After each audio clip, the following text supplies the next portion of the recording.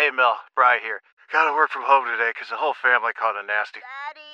Hey, Mikey! If you're gonna puke, find the popcorn bowl! But my availability is 110%. Coincidentally, so is my fever. Kidding. Mel, I'm so cold but hot. But I'm gonna get you that budget just as soon as... Mikey! Popcorn bowl! Press 1 to use Instacart and get your family sick day essentials delivered in as fast as 30 minutes. Press 2 to keep working. Do not press 2. Just use Instacart, Brian. Every day, we rise, challenging ourselves to work for what we believe in. At U.S. Border Patrol, protecting our borders is more than a job. It's a calling. Agents answer the call, working together to keep our country and communities safe. If you're ready for a new mission, join U.S. Border Patrol and go beyond. Learn more at cbp.gov/careers. Hey everybody, welcome back to the Unseen Paranormal Podcast. Just want to give you a quick note. This audio was taken from my interview with Cyn Shrader Hill live on video for International Podcast Day. A big shout out to Jeff Revilla for putting that on and heading that up. And we just had a blast doing it. So I decided to take the audio here, put it out as a podcast episode. You can also go check out the actual video is up on YouTube for your viewing pleasure. So enjoy this live audio from International Podcast Day 2022. As always, thank you for listening. Stay safe up there. Join us as we dive into the history, hauntings, and high strangeness of the world to try to better understand the paranormal. I will be your guide. I am paranormal researcher and investigator Eric Freeman Sims. Welcome to the Unseen Paranormal Podcast.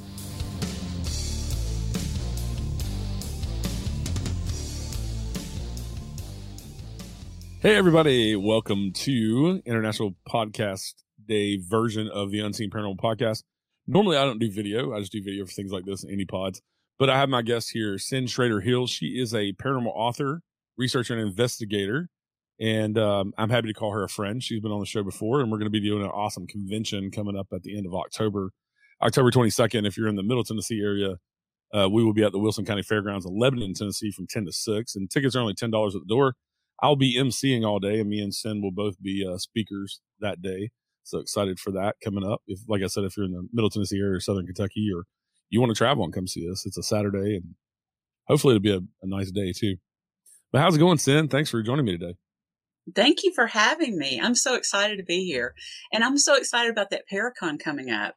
The money they're taking in, half of it's going to the senior dog sanctuary in Mount Juliet. Tennessee. And then the other half is going for an historical upkeep for a cemetery in Memphis.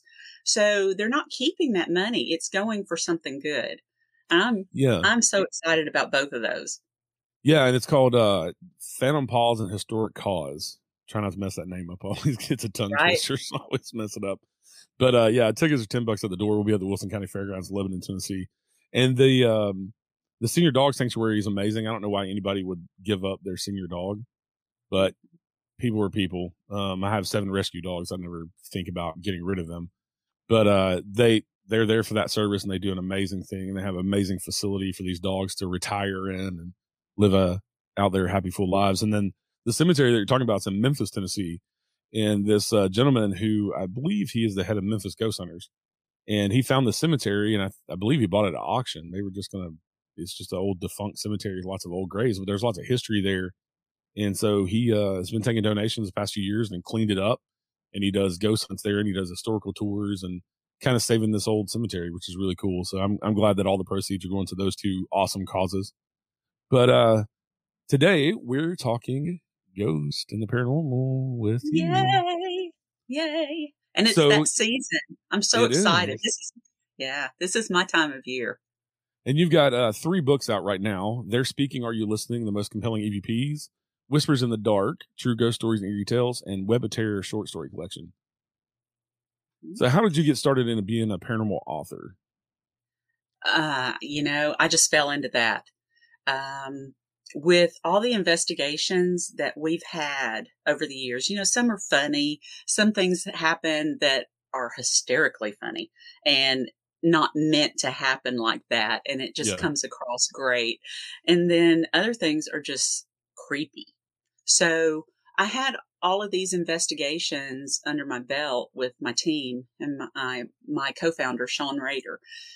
And I had always wanted to write something, but I didn't really know what I wanted to write. And then I got into this, and a friend of mine, Mark Elliott Foltz, who does the illustrations on all my books and the covers and the inside illustrations, he was writing already and already had one out. And then I helped him. I proofed the second, and then on his third and fourth one, I actually put those together for him.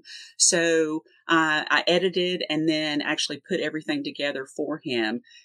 He, of course, did his own illustrations and put those out. But when we were doing that, he said, "Don't you have a book?" And I said, "I've got one. Well, I've actually got 4 or 5 in my head." But he said, "You know what? You need to write it now. It's time now." And he kind of gave me the little kick in the butt I needed. And their speaking was supposed to be my first one. That was because EVPs are my baby. I love audio, love it. Yeah. And the name EVP, my team, came from not only the electronic voice phenomena that I like to find, but also everything around where I live is called Elk Valley this, Elk Valley that, Elk Valley whatever. So Elk Valley Paranormal just came naturally. So that was my team name. And then my audio clips that I was saving, they were some real ominous, some funny, some, weird. And well, most of them, I guess, are weird. And all of them in that third book, you can actually hear on elkvalleyparanormal.com. So as you're reading the book, you can go to the evidence page, do the pull down menu for their speaking, and listen to every one of those that's in that book. That's why it took so long to write that third one. I was trying to figure out how to get the EVP so people could actually hear them from what I heard and tell the stories that went with them. So that book kind of sat in the back. And I wrote my first one, Whispers in the Dark, all my ghost stories and my friends' ghost stories, 23 short stories. And of the 23, there's only 5 that aren't in Lincoln County. So Lincoln County, if you're not familiar with Tennessee, is in southern Middle Tennessee, right on the border. And I live about 30 minutes north of Huntsville, Alabama. So anyway, most of those stories in that first book are from this county. There is one from Lynchburg that, a twofer actually, one that Chrissy had part of the story, and then I had the second part of that story. She gave me 2 stories from when she lived in South Carolina. I have a story in that book from the time I lived in Arizona, and one also when we went on vacation in Georgia. So everything else is in Lincoln County. And for those who don't know, Lynchburg is the home of Jack Daniels. If anybody listening doesn't know, it's not from Tennessee. It's the home of Jack Daniels, and it has a huge haunted history. There's so many haunted buildings in Lynchburg. Yeah, and the one that those stories were taken from is the Lynchburg Haunted Home, which used to be, started as a home, a house, and then it developed into a mortuary after that. And I think that it was a couple of other things in between time, maybe a florist and something else. I'm not sure exactly of all that history, but they are still doing tours now. So if you've not been to the Lynchburg Haunted Home, it's creepy. It's really creepy. They've still got all the mortuary tables and, the embalming room, and it's just creepy. Yeah. And what you're talking about, your book, where you can go to the website and actually listen to EVPs, that's kind of a unique thing I've never seen with any other paranormal author. And that's pretty awesome because as you're reading about this location and you're talking about, we caught this evidence, you can actually go to your website and it matches up the way that you have it all laid out to where you can actually listen to these EVPs and hear exactly what you're talking about, what you heard. Yeah, I was super excited about that. One of my favorite EVPs, and I think I told Miranda this. You introduced me to Miranda, the ghost biker, Yes. and we talked a few nights ago. And one of the ones I told her, my favorite one, it was at a residence here in the county, and they were having a lot of things happen that they couldn't explain. Some weirdness going on, a lot of nasty smells that would happen and just weirdness. And we went out there and I could feel somebody was next to me. I couldn't see them, but I could feel they were there. So I was taking pictures going from room to room. And I just said, I felt like it was a man, but I wasn't, again, not sure, couldn't see this thing. Yeah. And I said, okay, I feel you. I'm going into the next room. Come with me. So I took more pictures in the next room. And I said that about 2 or 3 times.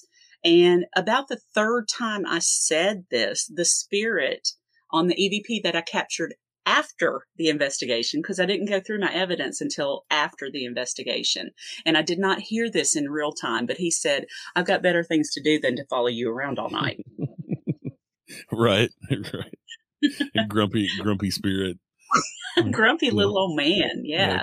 Quit telling me what to do. Yeah. And there's another EVP that I believe this was before you started Elk Valley Paranormal. You were at your business that your father had ran for many years in that building. And we just don't get very many animal EVPs. And so this is always one of my favorite stories of yours, if you want to talk about that.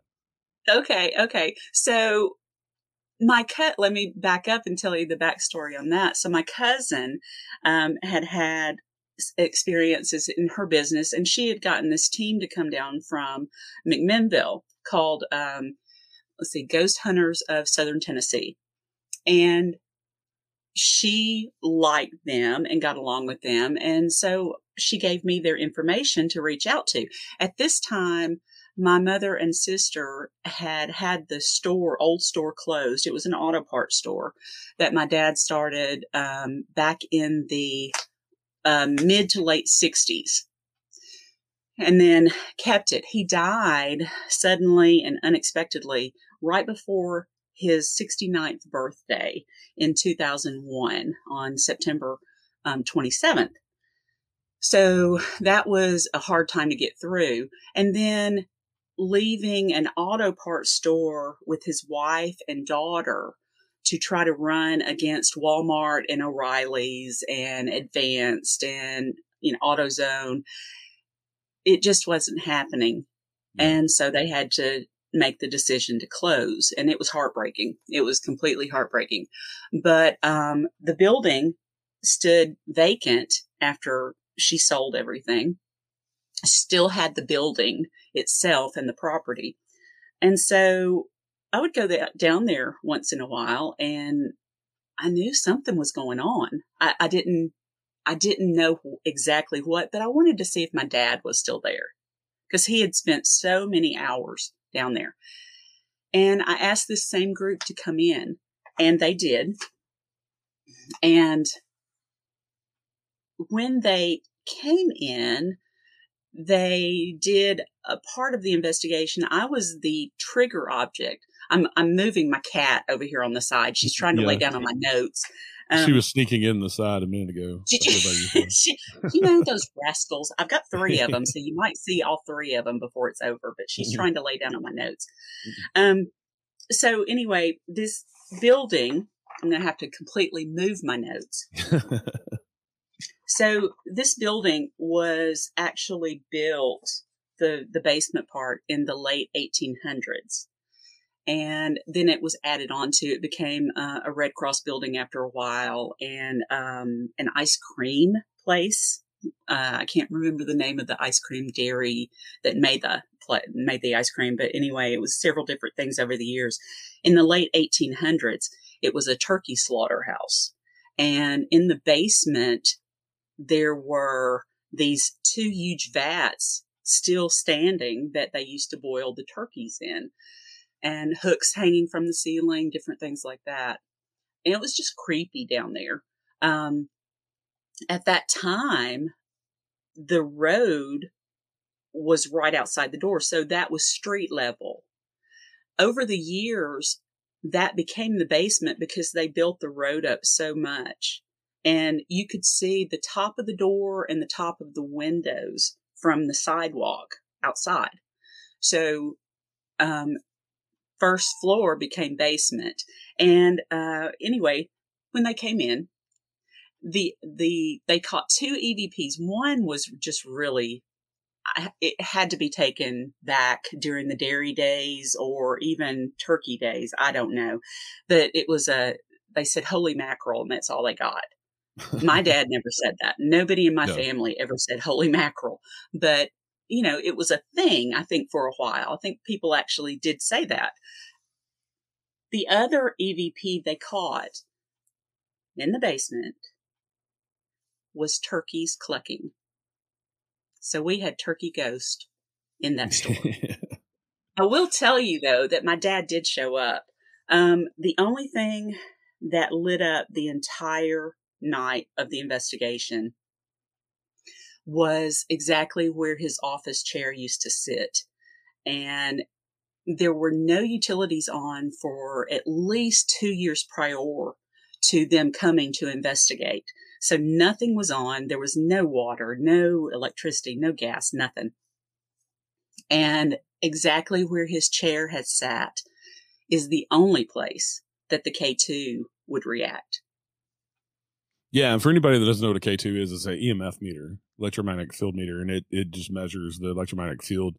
That and that's why you were saying there's no utilities and there's no electricity, because you can take one around your house and put it to a light or the computer or your phone, and it'll light it up.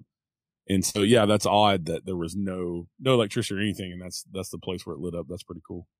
Mm-hmm, mm-hmm. I had the only other animal EVP that I've ever experienced was, or know of, you don't hear about them too often. Maybe dogs barking. I've heard of those, but we were at Rosemont in Gallatin, Tennessee, doing a public ghost hunt where we sold tickets, and the general public got to come investigate with us. And my buddy Lee from Medics for Paranormal, he was in the office where they used to sell the horses. So that's when they go in and do the business. They have the door that goes outside that was the side porch, but it doesn't have steps going up to it, because the people would sit out there and they would bring the horses up, and the horses were so tall that they wanted this 4-foot porch for the buyers to see the horses, because Rosemont was not a plantation. It was a thoroughbred racehorse farm. And they actually produced the grandfather of Secretariat. So that's how famous, and how good their horses were. But in this farm office, I have the EVP. I wish I would have set it up to play it, but you can hear a horse whinny. And inside this house, the walls are 2-foot thick brick in the middle of a modern city. There are probably not horses within 10 miles of this house. So there's no reason for a horse whinny. And so I thought that was really interesting. And the fact that it was a thoroughbred racehorse farm was pretty neat. That property is cool anyway. They hid some of their horses. They were occupied by the Union during the Civil War, and they hid some of their prized horses in the basement and would walk them at night so the Union wouldn't take them, because they confiscated most of their horses for cavalry. And but they would walk them by moonlight so they get exercise, and they hid them in the basement. So that place is interesting. Wow. Lots of horse history. Yeah, and down in the basement, we would also, a couple of times we've gotten, using little cat balls, as everybody calls them, cat toys that light up when you move them. And we've set them on the floor in the basement, and it's a brick floor. There's no moving. Like, this brick has been there for so long, it's ingrained in the ground. You can jump around these things. They don't light up. But whenever we start talking about horses, we'll get them to light up in the basement. So that's awesome. Yeah. Some of the horses are still around there. But yeah, for whatever reason, the animal things fascinate me. And I've had my own, of course, as you know. We'll get to that in a little bit. But you also, with your group EVP, Elk Valley Paranormal, y'all were the resident paranormal team for the hospital there in Fayetteville, Tennessee, right? Mm-hmm, mm-hmm. And y'all got to be part of Ghost Adventures when they filmed there. But y'all did a lot of stuff at the hospital. Hospital, you have lots of interesting stories from there too. Y'all had some resident spirits there as well. Yeah, it's just, that's actually the most haunted place I've been to. there's a lot going on. My team was not exactly part of Zach's show at all. As a matter of fact, the owner was so disgusted with him that he said, Cyn, he said, I'm not going to even introduce you to this guy. He's just, and maybe I shouldn't have just said that on the air. Oops. Yeah. Oops. Nah, you're fine. But what the Ghost Adventure Mafia is going to come get us? I'm not scared of Zach. Right. I talk smack about him all the time on my show. So. Okay. Well, you've seen my memes that I post about him. So yeah, he's not a favorite, and that's okay because everybody can't be your favorite. Right. So when he came down, he actually came down with a story of his own that he was going to say was the hospital haunting, and we got through to him, and a couple of other people said, well, there's a little girl in there named Mary. And I've already got a story. You hadn't even been in there, dude. Right. Hadn't even been in there. And so finally, after the third person said, there's a little girl in there named Mary, he goes, well, maybe we should see if we can contact this Mary. You think? And he did. And he threw his script away that he was going to do, which was the smartest thing he could have done because he actually had one of his better shows that, looking at it, the only thing I question, well, there's two things I question. One thing was the shadow he saw in the basement. I'm going to just go ahead and say that could have been a person walking outside. Yeah. There is a window on a door that was facing that way. And there are so many people around that area. It could have been a person. So that I would have had to throw out. The other thing he said was just creepy. You never ask a little girl, especially if you're an older man, if she wants candy. Right. And he asked the little girl if she wanted any candy. And I went, ooh, that little girl's going to run if she's really a little girl. Yeah. She didn't want anything to do with him. But yeah, otherwise, they actually did a fairly decent investigation because they threw their script out. So that's the backstory on that. Well, and that right there should tell you that you should take it as entertainment. If they're coming into a place with a script already, instead of listening to people like you who know the history and the hauntings because you've investigated there forever and so many times, and they're coming in with a preconceived story and they haven't even talked to anybody like the owner or to you or to get that script or that story, people just need to understand that it's entertainment. And if they showed on TV what we really do, people wouldn't watch it because it'd be boring. Because most of the time we're sitting in the dark talking to things that we can't see and wanting a response. And they might film for 4 or 5 days to get one EVP, to where we're there for maybe 5-6 hours, 8 hours at the most, depending on the location. And, we might not get anything. I always akin it to fishing because you might catch something, you might not. But it's like fishing. It's our hobby and we love doing it just like fishermen do. So. And you never know when you are going to get a really good EVP or some really good evidence. So you always go back to see if you can. Yeah. What's some other experiences that you had in the hospital? One of the stories actually from the first book is called Time Warp, and that took place in the hospital. We were having group tours for the owner, and we had 30 people in at one time. So I split my team up so we could take 10 people at a time. 10 people went up on 3, 10 on 2, and then 10 stayed on the first floor. And we made sure that the first floor people, we always had maternity and the ER separate. So half of the time we spent in the ER. Second knew and third knew when we were going to change halfway through to go to the other end. That way they would switch as well so we wouldn't contaminate each other's audio and any kind of investigation, because this building is huge. And they were on the second floor, which is the most notorious floor at that hospital. Some of the strangest things have happened up there, and I honestly can't explain them. Have no idea what the heck has happened.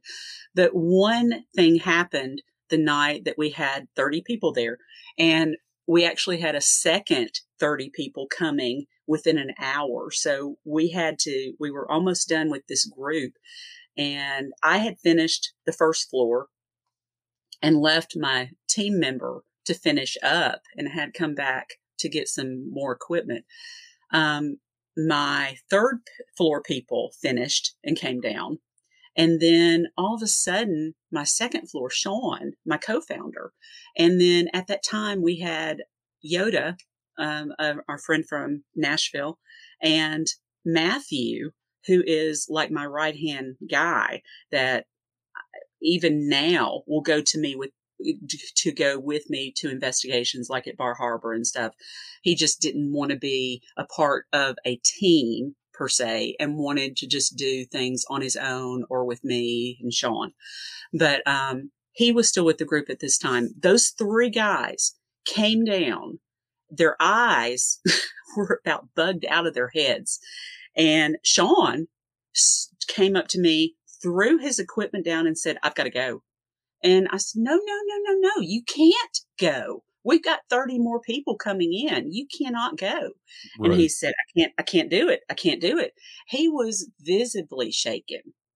And I was like, what the hell happened? He said, I can't talk about it right now. I just can't talk about it right now. So he had to go outside, get himself together. And I wasn't sure if he was going to leave for the night or not. So, who knows hopefully he can get himself together and come back into the hospital.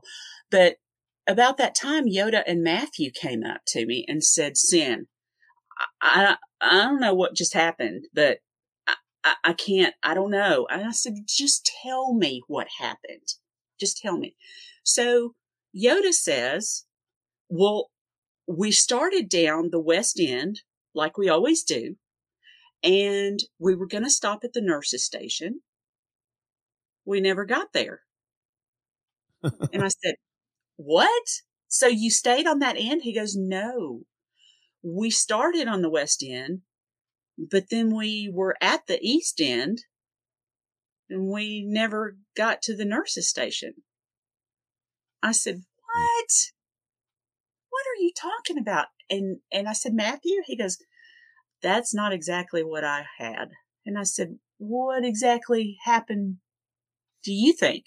And he said, "Well, the wall never opened up."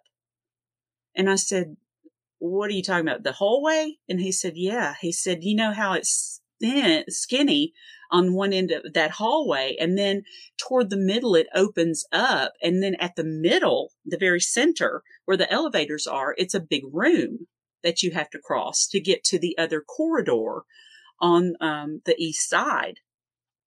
He said that never happened. We were in the hallway, the narrow hallway, the entire time. And then all of a sudden, we're at the East End. And I don't know how it happened. I said, "Where were the elevators?" He said, "We never saw them. I never saw them." And Yoda said, "You know what? I don't remember the elevators. They weren't there. That old wheelchair wasn't there. Nothing was there." So by this time, Sean had gotten himself together.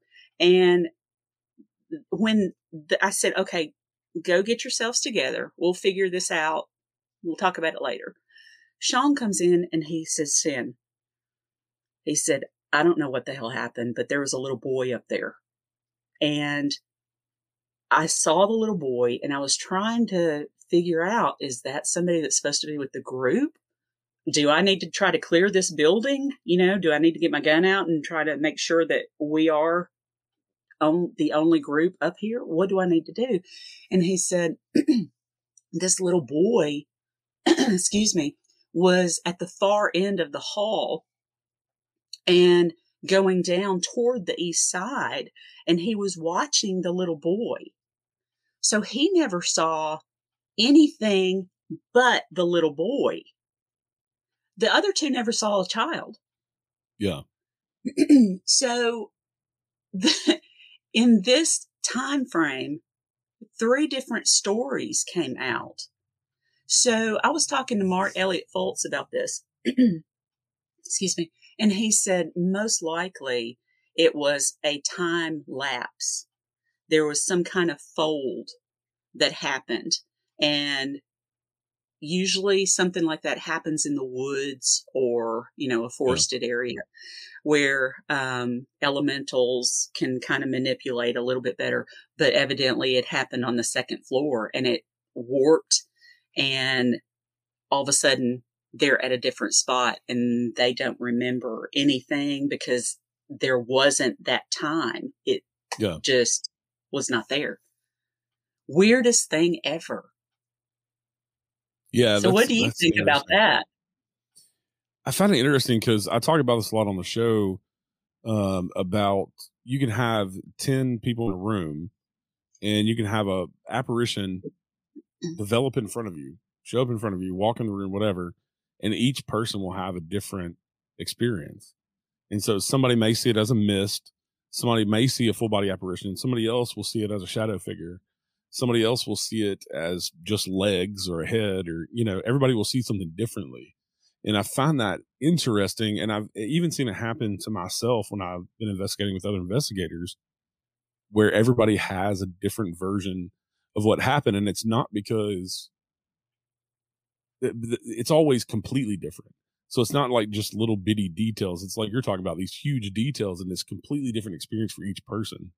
And that's pretty amazing that all of a sudden they're just at the other end of this big hall. And and there were some big landmarks that they should have seen, like the elevators, even if they missed, the dark, the nurse's station, but the elevators, the fact that you're going into this open area with these elevators, and they never saw that. And then the other guy, all he saw was this little boy. It was kind of transfixed on that. Yeah. And nobody else saw that little. Yeah. Right. And so the whole thing was just weird. That second floor, the whole hospital is just a strange place. Yeah. But the second floor is just notorious. We found out that, before it was a hospital, it was a teaching college. And some of my relatives from way back in the 1920s went there to become teachers. There was, at that time, it was called Bryson College, and you can actually look at pictures of the yearbook online. You can look up Bryson College in Fayetteville, Tennessee. And it was until the early 1930s that they were there and offering the teaching school. At this time, they formed different groups, like we have in college, the fraternities and sororities and the music, the band, and, whatever groups, I don't know, all of the groups that you have. Well, they would make some, and they would come up with really strange names for them. But I guess back then it was just part of it. One of the things that we found was 3 men came up with a group called the Unlucky 333 Club. And they had a certain motto, and they had a certain flower they'd chosen, and all of it was just weird. But it said that they met every Friday night, midnight, in the local cemetery, which was 3 blocks away. So at midnight on Fridays, they would go and have their little meeting. What was it about? No idea. But Unlucky 333 kind of put us on guard, like, maybe they might have been doing something that they shouldn't have been. Right. We don't know, but we do think that 2 of those men are still there. And Sean specifically has spoken to them with some very strange results. So we believe one of them there is one of the shadow figures. And there's a lot of shadow figures in that hospital. I've seen a dog. I've seen several different shadows. But this particular one, I'll tell you a story about Sean on the second floor. Sean cracks me up all the time anyway. And it's usually on the second floor. So one night during a group hunt, it was a small group hunt this time, and we were all together on the second floor, and Sean liked to do the everybody turn your lights out, let's let your eyes get adjusted to the dark, and maybe we can see some shadows and, blah, blah, blah. Well, we actually did. And he went walking. Somebody, I think one or two of the people went behind him walking, and the rest of us stayed back. I was filming. We were trying to record stuff and watching for other things while he was walking down, talking to whoever might be there. So he gets down toward the elevators and gets ready to turn to the OR section of the hospital. And there's the shadow figure. And he moves because he thinks it's him at first. Okay, let me make sure this isn't me. Yeah. And the shadow doesn't move. So he kind of stands there for a second. And at this time, he realized that the two people that were with him are back about 25 feet just to see, got kind of creeped out. I'm going to let you go first. So he's up there by himself, the shadow thing in front of him. And all of a sudden, the shadow starts vibrating. And Sean was glued to the spot. He was absolutely glued, oh crap moment. And it vibrated side to side and then went down the hallway and into one of the rooms. He comes back and goes, okay, I need to take a break. And I said, what happened? And he said, Cyn, there was this shadow. I thought it was me. It wasn't. It was vibrating. It was going back and forth. And all of a sudden it was gone. And I have laughed so hard at him. And we went trying to look for this thing. But of course, it was not there after that. But the fact that he had had that experience was just classic. It was so great. So great. So a lot of these stories are in your books that are out now that are available on Amazon, Kindle, and in other places online on your website as well, elkvalleyparanormal.com. But you have a new book that you've been working on that is such a pleasure that I have a story in this book, but it's about loved ones coming back and giving messages and even animals. Mine was a dog that I had that still comes back, But so what inspired you to write that book about the family members and stuff coming back and giving messages? I don't know. It was because I normally write spooky stories. It's normally ghost stories. And this was just put on me to write for some reason. So I got the idea somehow. It was just put on me. And I knew I had a couple of stories because I knew my mother had heard my dad in the house taking a shower, and she'd heard my grandmother, her mother, walking in the kitchen. Of course, they weren't there. Yeah. So I just put feelers out. I didn't think I personally had enough to make a book, but I thought, well, let me just put some feelers out to see if anybody has stories of either deathbed visits, like my grandmother, when she was dying, she saw her mother and father and some cousins, and they had been dead since the early 1900s. And, a couple of them a little bit later, but that's who she saw. That's who she saw right before she died. So were they coming back to get her? Were they coming back to help her? Were they coming back to say, you're going to be okay? We don't know until we're in that spot. Right. But I can write about what others have told me. So I started getting all of these stories from all over the United States. I've even gotten one from England that sent for this book. And hers is actually about a cat and her grandfather. Really sweet story.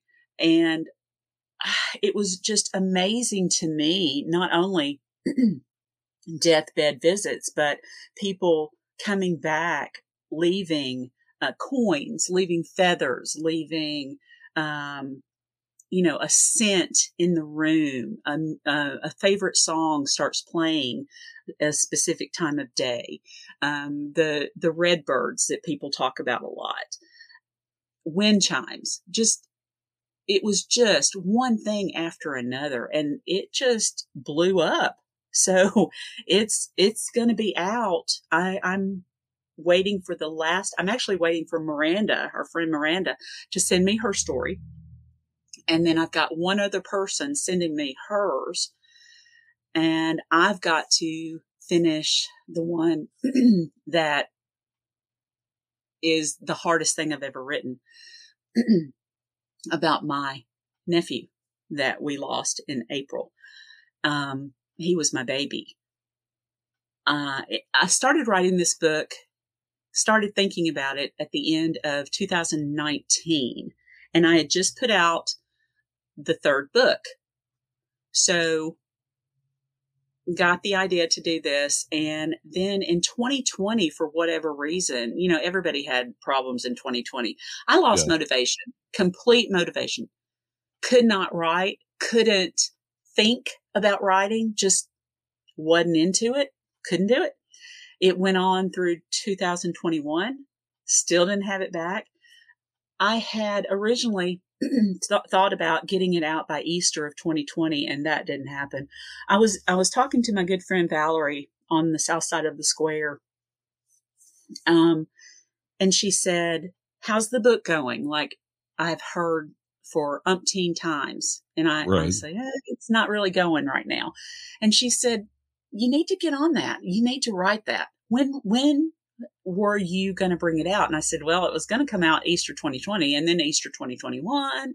And it just hadn't come out yet. She said, well, you know what? It's a month from Easter now. So why don't you go ahead and get on it? And I said, well, let's see how. She said, do it. I said, okay, I'll see how many I can get done by this Easter. And she said, good enough. I went home and banged out 17 stories. Just boom, boom, boom that next week. To give you an idea, I have right at 52 stories. And that's chapters kind of. So some of those chapters have 1 or 2 stories in them. Some have 3. But the next month, on the 6th of April, I lost the person that means the most to me in the world. I don't have children. He was my baby. Yeah. And my sister, this was her only child.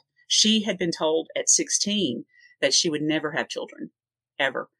5 miscarriages later, actually 4, there was another one after Wyatt.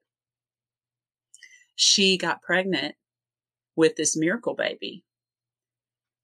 He was born just under a year after my dad died in 2002. So not only did he save my sister, he saved my mom from this deep depression she had gone into from the loss of dad. And for me, well, I just fell in love with him. I had never wanted a child, never liked being around babies, and I fell in love with him. He was my baby. So he ended up being my mini-me. He would do everything with me. He went to murder mysteries with me. He went to, he danced with me, all the things that my husband wouldn't do, right? And he was just the best. I could always count on him. He would call me and say, Aunt Cindy, are you busy? Nope. What you need? Well, I was thinking about Olive Garden. You want to go? Let's do it. And we just go. We just thought a lot. He was the most talented person I've ever met in my life. Could play anything, and his guitar skills were just outrageous, just phenomenal. So anyway, we lost Wyatt. And about 3 weeks after the funeral, it hit me. That's why I lost motivation. That's exactly why I couldn't write for 2 years. This book is supposed to be for Wyatt. Yeah. So his story is going in it, and the book is dedicated to my baby, to Wyatt. We miss him every day, and we miss him. Oh, I've never hurt like I've hurt losing Wyatt. And that's nothing compared to what his mother and his grandmother have gone through. But anyway, this book is for him, and it's going to be finished within this coming month. And I hope to have it. It would be great to have some at the Paracon. I don't know if they're going to be available that soon, but it will be done this month. So that's a good thing. Yeah. Yeah. I'm looking forward to it. Like I said, the last time we talked on my show, I kind of told you, we were talking about animal spirits, and I kind of told you about my dog Chase, and you're like, oh my God, you have to write the story and send it to me. And so I kind of put it on the back burner, forgot about it. And then you're like, hey, I'm putting together a book. And I think that's why I'm putting together the book. I think that's when you were writing like the 17 stories real quick. And I was like, okay, I'll get it down. So I sat down and I wrote it and sent it to you. And yeah, you're nice enough and liked it enough to put it in the book. So I'm excited about that. That's pretty awesome. It's a great story. Yeah. And I'm not going to tell the story. I'm not going to tell the story because I want people to read the book when it comes out. But yeah, he still comes around. He does. And we just had to put down another one of our dogs a few months ago, and I've actually seen him a couple of times. So, yeah. And so, well, I'm an empath anyway, but I'm better with living people's energy than I am dead people. I've just, I guess, honed the skill of dealing with living people's energy more than I have with the dead. But, yeah, for whatever reason, the dogs come around a lot. I've had experiences with my mother coming back around. She passed away in 2009.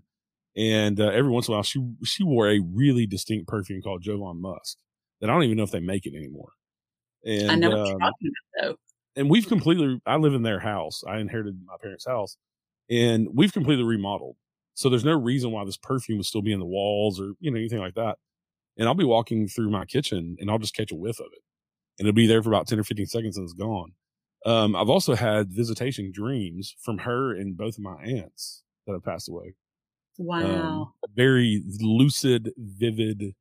I'm talking remember every detail when I wake up, dreams about them. And it's pretty incredible because, even if you have a weird dream or a dream that you remember, you never remember all the details. You just remember the weird parts of it or whatever, oh, that was a strange dream. But these dreams were I was very lucid. I knew that I was asleep and dreaming. And it was just like they were right there with me saying, we're good. And it's all three of the dreams have been in the same setting. It's like a park setting with a park bench. And I'm always sitting at the park bench.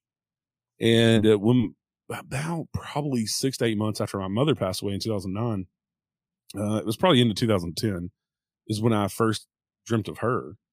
And we were sitting at this park bench and she looked happy and healthy. And she had Alzheimer's really bad when she passed away. I was raised by my grandparents. So she had Alzheimer's really bad. And but she's happy, healthy. And we had a conversation and she told me that she's fine. And we're in this bright, sunny day in this park setting. And then when two of my aunts passed away, it's the same setting. for whatever reason. And this is not like a place that I know, or, you know what I'm saying? It's not like a specific park bench or, you know, something like that. But yeah, very interesting to have them come back. And then my 2 dogs showed up as ghost dogs at my house, which is pretty interesting. I still hear their nails on the floor. And I have 7 dogs, but they go out during the day into their pen and they come in and out. But they stay outside, you know, a couple hours at a time, and then they'll come in the house. And I'll hear that when there's no other dogs in the house on the wood floor. And then I'll catch just a little white butt going around the corner, and I don't have any other little white dogs, you know, and that's Chase. And I catch him all the time. Do any of your other dogs now react once in a while? Do you see them watching something or? Yeah, I've got a couple of them that do, and they're just like, whatever. Cause I mean, he was here while they were here. So they're just like, that's Chase. You know, one of the things they all started doing, even the 3 dogs that we didn't have when Chase was around, whenever he would hear a siren, he would try to mimic the siren with his howl. It wasn't just like a dog howling at a siren. He would try to mimic the siren, the wail of the siren, the way it goes up and down.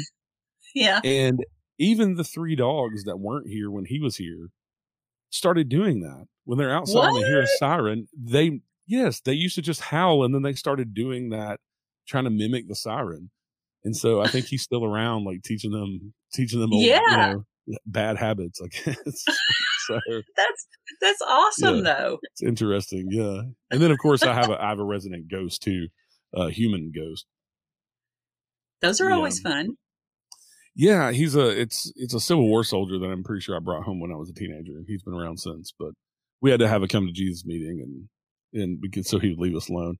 He used to wake us up every night for, I don't know, probably a month, shaking our bed, and always liken it to the old beds at motels that you put a quarter in, and they would supposed to be massaging, but the whole bed just vibrates. That's what this felt like. Somebody had their hands at the bottom of the bed just shaking it. And so we finally just had to have a come to Jesus meeting. Like, look, we can cohabitate. I don't care why you're here. You can move on if you want, but you know, if you don't leave, then I'm going to get rid of you. If you don't leave us alone, I'm going to get rid of you, but you can stick around. He stuck around. I see him every once in a while. And just my number 1 rule is don't bother me when I'm sleeping. And the second rule is don't pop up behind me in a mirror. And I had an experience where he accidentally did that. And he manifested as a shadow through the door. And I was standing in the bathroom, and I could see the door, the white door in my hallway, and it was closed to my office. And I could see the door behind me. And all of a sudden I just see this shadow come like through the door and manifest from the door. And it like stopped, like, oh, I've been caught. And then goes down the hallway. Cause it's like, I did one of the things I'm not supposed to do. You know, that's kind of the sense that I got, but yeah, it was kind of funny. It was an oops moment. Oops. Yeah. Yeah. Yeah. It was like, it just stood there for a second, went down the hallway. That's hysterical. Know. Yeah. So yeah, just a paranormal life in general, just like you've had, you know, all these paranormal experiences. And the more that you look in the paranormal, the more it looks into you.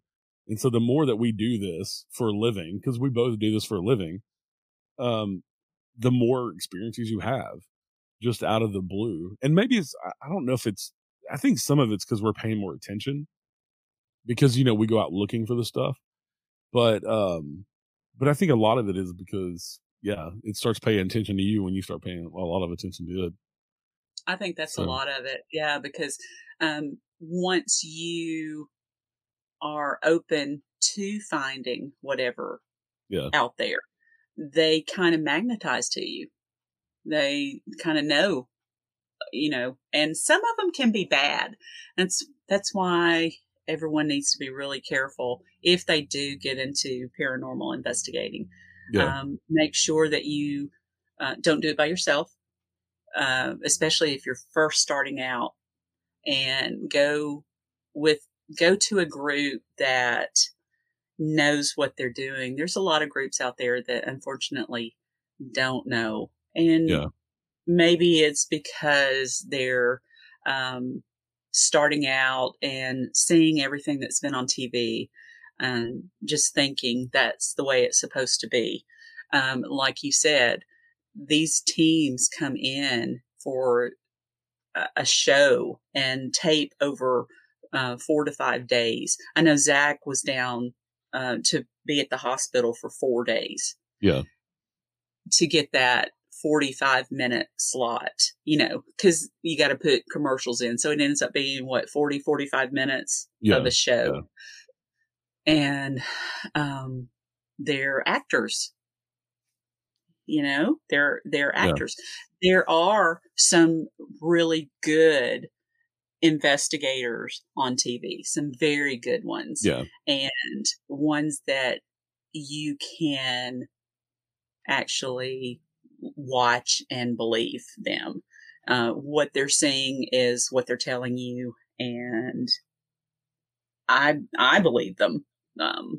Again, there's some, but just know that it's dangerous opening doors, especially since none of us know what's on the other side of that door. Right. Mark is one of the most interesting people. I want you to meet Mark. I think you would enjoy talking to him, Mark Elliott Foltz. He actually had to have paddles on him, I think 3 times. They brought him back. Yeah. But in that time that he was out, he went toward the light and he saw all these people coming toward him and calling his name, and people that he didn't know in his head, but in the cellular structure, he knew them. So they were like ancestors of his, that his insides just knew who they were without him actually knowing them. And he can tell you, you know what? It's okay to die. if it comes to that point, it's the end of your life, and then there's something else after that. It doesn't end. It doesn't just end, because energy doesn't die. It changes form, but it doesn't die. Right. Yeah, and I've seen way too many things over the 25 years I've investigated and been a researcher paranormal. I've just experienced too many things in my own house. And I call myself a skeptical believer. I say that all the time because I will be the first one that would debunk something. Yeah, and you have to. Yeah, but there's lots of things that I can't explain. I had a just real quick before we end here, had an experience at Thomas House. We did a public investigation over 2 nights. Thomas House, you get to spend the night and they feed you dinner and breakfast. But we did 2 separate groups, one on Friday and one on Saturday. Well, Saturday night, I came out on the front porch and everybody's out there chatting and smoking, taking a break. And I look, it's about 150 yards to the highway from the front porch at Thomas House. And I look down at the highway, and out of this like cluster of bushes beside the road, I see this person, what I thought was a person, walking down the side of this highway. Well, this is in a rural county in Tennessee. You can't count out meth heads in the middle of the night just walking down the highway. You know what I'm saying? So that's the first thing that came to my mind. This is like 2:00 in the morning. You never know. So I watched this person for about 10, 15 seconds walk about 20 feet. I figured out it was 20 feet to this light pole, and it had a street light there. This looked like a solid person just like me and you. This person did not walk out the other side of the light pole. And I had full view of the other side of the light pole. Wow. Walked from behind the bushes to the light pole, and it just kind of it disappeared into the light pole. And I immediately got on the walkie-talkie, and I'm talking to other investigators. Do we have anybody at the church? Because you can go across the road and investigate the church or down by the pool. And they're like, no, everybody's, here at the Thomas House up on the porch or upstairs in the rooms. And so we immediately walked down there because I wanted to see the distance, and I wanted to see if there was, maybe it was an optical illusion that the person could have disappeared, when they got to that. No. So we went down there trying to debunk it, but it looked like a solid person and then just disappeared. Yeah. And that was just a month ago. A month and a half ago in August. Yeah. That's probably this year. That's probably I've had lots of experiences this year investigating, but that's probably the top one. Pretty, and now that you say that, things are ramping up now because the veil is getting the thinnest. Yeah. So around October 31st, November 1st, 2nd, that's when the veil is the thinnest. So things are starting to pick up. But it's interesting you say that, because I think the last couple of years with all the turmoil and all the upset and just all the weirdness going on. I think that has put more of the weird energy out there, so things are happening more. Do you think that too? I do, and I think part of that is because, like we were talking about, the more you look in the paranormal, the more it looks at you. I think so many people were home with nothing to do, and so they started noticing more. And so I think that's helped ramp up the energy. It also has seemed to help ramp up lots of people's fascination with the paranormal who weren't necessarily into it before, or really they had questions there. They watched the TV shows. But I think now a lot more people are going out and doing like the public ghost hunts like I do, where they can actually experience the stuff firsthand. And they're finding out that it's not scary. There's no demons. You know, I'm so sick of that with Ghost Adventures with Zach Baggins getting possessed every episode. It's ridiculous, but that's a completely different story. But though, he is going to get bit. Yeah. He's going to get bit. For real. Yeah, for real. For real. Something's going to happen to him. Yeah, he's going to get possessed or something's really going to happen to him. But you can't go in and yell and scream at spirits. You're going to come across the wrong one at some point in time that doesn't care if there's a TV crew there and it's really going to mess him up. That's right. In his personal life, or something's really going to go bad.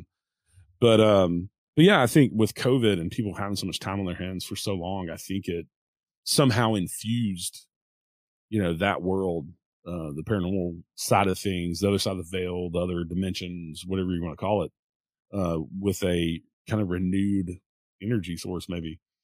And maybe with the uptick in paranormal events and, live events people can go to too, maybe that's, because I know a lot of these historical places that I deal with in Middle Tennessee, they wouldn't have survived if it wasn't for paranormal groups coming in and renting the places out and doing investigations, because there's usually only 4 or 5 of us, so you can social distance and all that stuff. And if you're around each other anyway, COVID wasn't a big deal, so you could go into these places and investigate and spend $500 to rent it out for a night, and that kept their doors open because they had no tourism dollars coming in. And so there's a lot more places to go to now. And I would tell people, if you're interested in it, come to one of a public hunt. They're all over the country. You can buy tickets for cheap, $25-$30 for most of them, and go out and experience exactly what we do for real.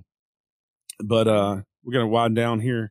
Got a couple minutes left. So your new book will be out very soon.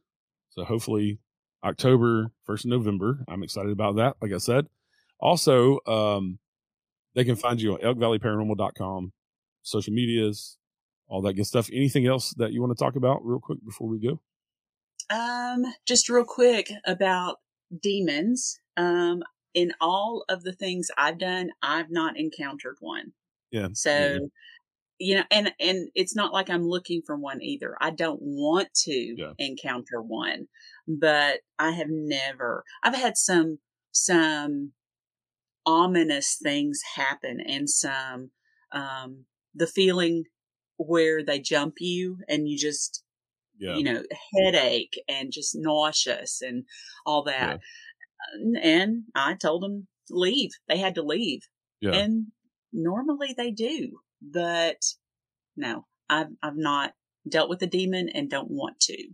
So I always say, if you're an a-hole in life, probably gonna be an a-hole in death.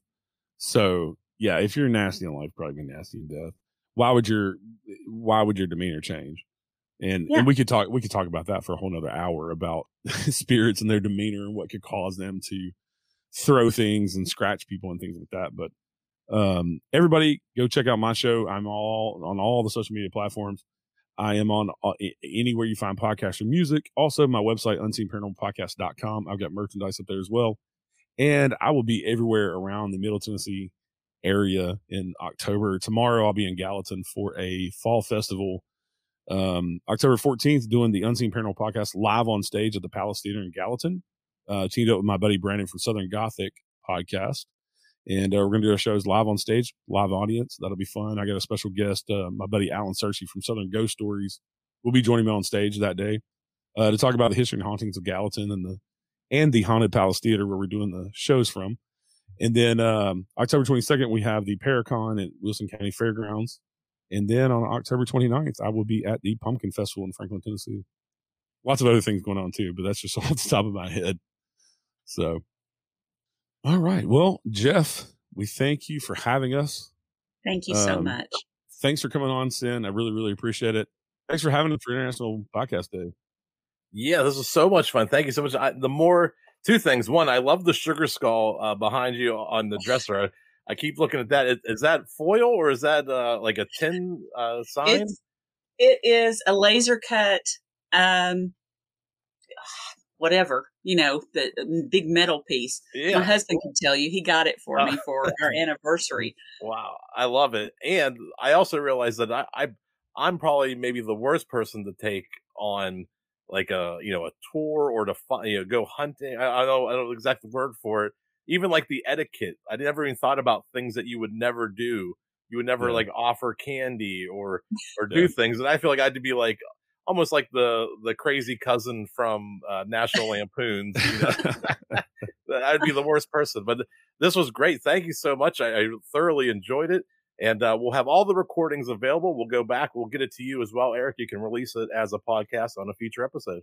Yeah. Thanks, Jeff. Thanks, Cyn. Thank you so much. Everybody have a good day. Enjoy. Join us next time for a new episode of The Unseen Paranormal. Until then, head over to the Unseen Paranormal Lounge on Facebook for all the latest updates and discussions about the show. You can also find us on Instagram, Twitter, or at unseenparanormalpodcast.com. And please rate, review, share, and subscribe to help more people discover the show. The Unseen Paranormal Podcast is proud to be the ambassador for paranormal for Verbal.com. A big thank you to my friend Chris Lips for the awesome theme music. You can find more of his music on Apple, Amazon, or Spotify. And as always, thank you for listening.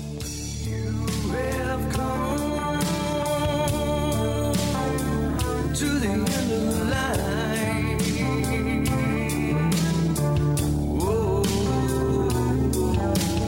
And I can feel you